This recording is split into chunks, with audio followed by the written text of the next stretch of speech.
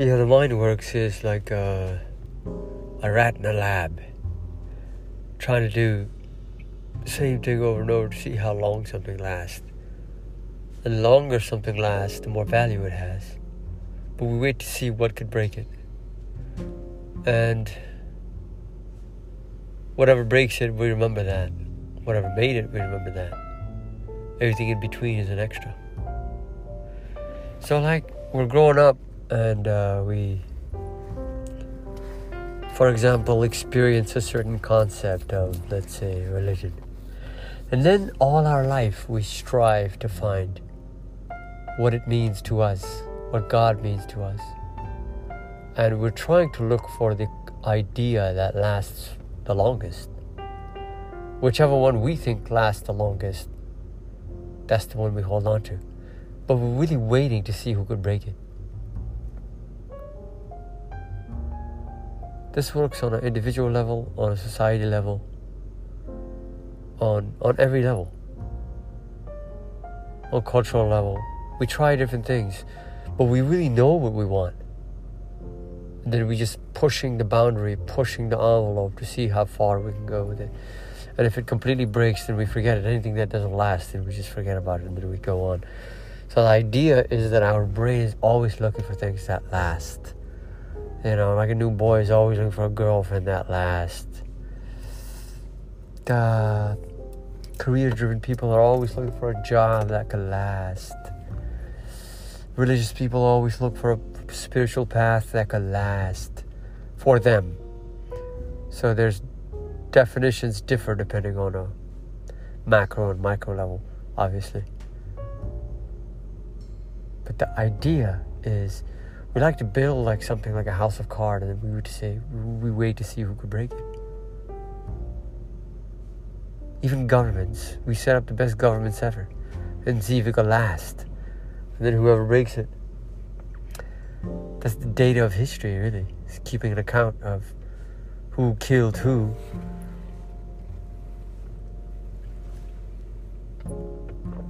Who is the ruler?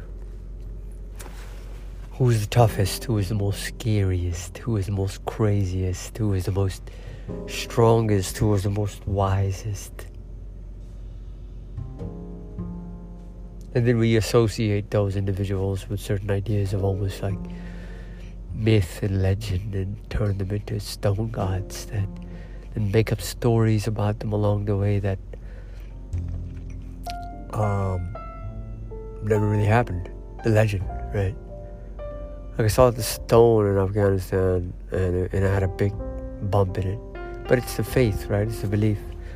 And I asked someone, like, what is this? Why do people come here and pray and they think this is some sort of a big deal religiously?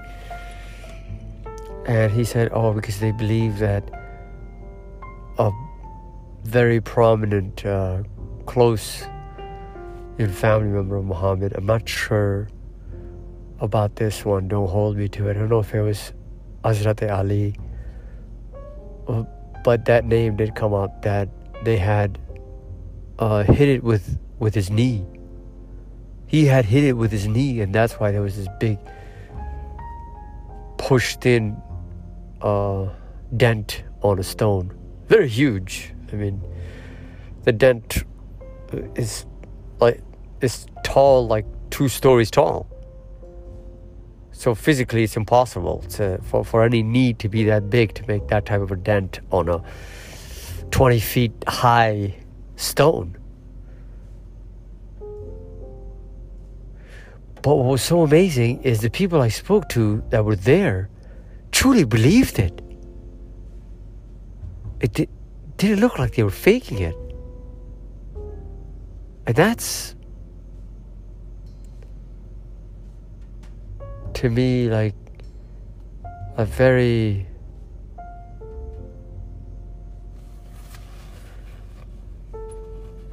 sadistic human or animal nature, to see who could test this, to see who could come and say, come on guys, this is ridiculous, this can't be true. They want to see that guy, but yet they probably kill that guy. this is the sadistic part of it, because he's literally saying their religion has a lie in it, and that you can't do to any religion, right? That would be complicated.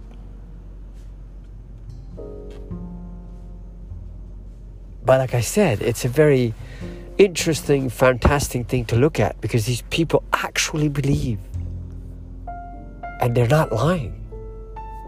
You know, it'd be different if you saw a look on their face that would say like, oh, I'm just kind of going along with the story because everybody else is. But that's not the case. The look in their eye is very evident that they truly believe that the stone was dented with a smack of a knee.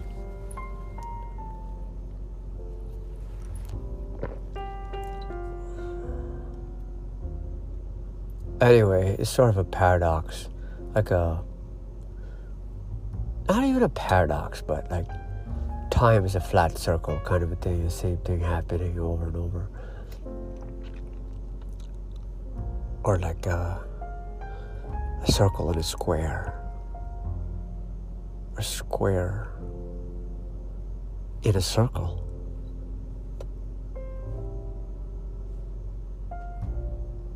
The circle is the imaginary space tube of an individual, and it's in a square.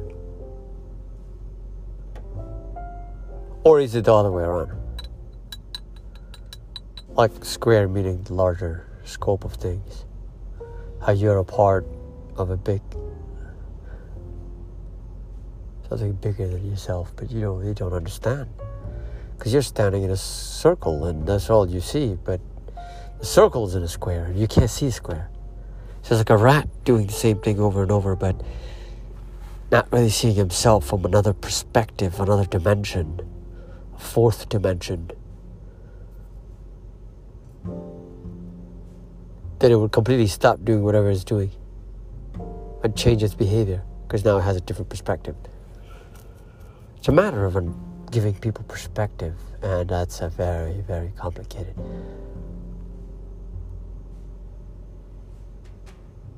challenge. I mean, even for oneself, it's very difficult. I'd say almost impossible, like a lifelong thing.